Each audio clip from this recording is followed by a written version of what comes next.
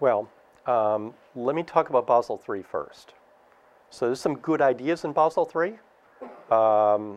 And I've said many times that the main issue that we're facing is an issue of continued financial crises because of the degree of leverage that we allow in our financial system. And this has not always been the case.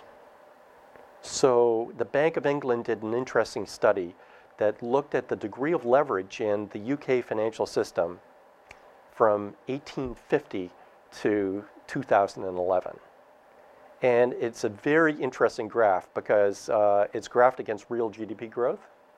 And you see kind of the usual patterns in GDP, fairly stable growth over the very long term.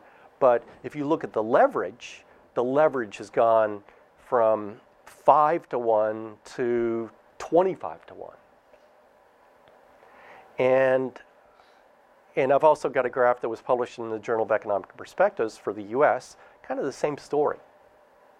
Over time, leverage has increased.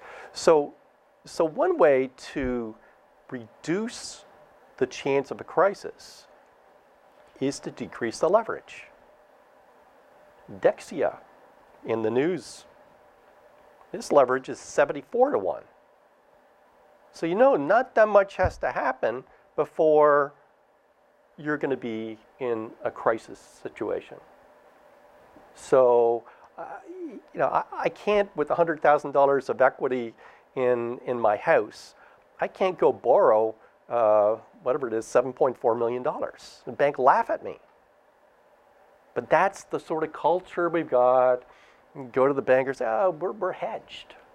So we're okay, we can take this leverage. Well, the evidence is that you're not hedged, and we just have crisis after crisis after crisis. So this is, with the crisis in 2007, 2008, 2009, we had a major crisis in 1998 that was described as the most serious crisis since the Depression in 1998. And it was a crisis that was based upon leverage. Okay, we've had other crisis situations. Citi is I always pick on Citibank because they've been so many times to the trough.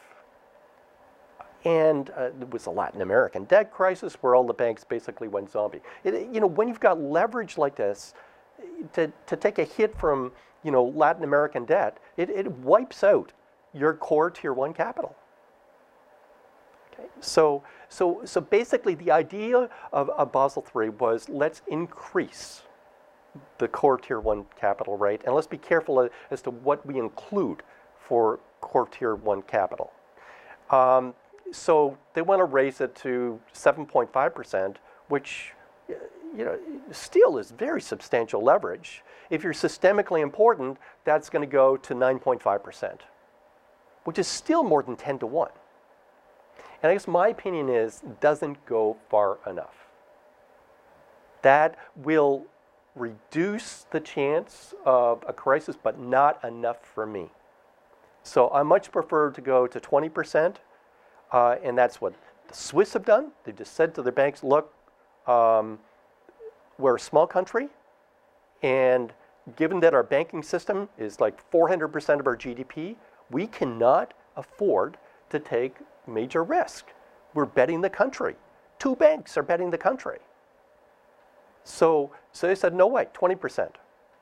The Vickers Commission in the UK just said 20%. And the way to get to 20 is you've got the Basel III at 9.5, and then you add another 10 of basically, they're called bail-in bonds, that it's debt, but it changes to equity at a crisis trigger, so-called COCOs. Good idea. And then when you've got 20%, you've still got 5 to 1, which is substantial, but we're hopeful that the hedging that they actually do is effective for 5 to 1. I've got no confidence that it's effective for 20 or 30 to 1. The problem, of course, is that everybody is up in arms about this. the UK banks, saying, oh, it's going to cost us, $7 billion a year. Okay. And I'm sure it would cost the US banks a lot more than that. But you need to look at that cost versus the cost of a recession. And what we're in right now, I don't even call recession. It's a period of deleveraging where it doesn't look like the standard recession that we've seen in the past, but it does look like things that have happened in the past that we tend to compartmentalize these things, simplify recession, recovery, the NBER deeming what the dates are for the peak and the trough. Well, this is just plain different, and we're faced with very slow growth. Credit Suisse put something out today that showed that given the current rate of job creation, and we've seen job creation for quite a while now. It's fairly slow, but we've seen job creation. That they said that with this pace of job creation, we will get back to the peak that we had in 2008 by 2017, a year after the end of the term of whoever the next president is.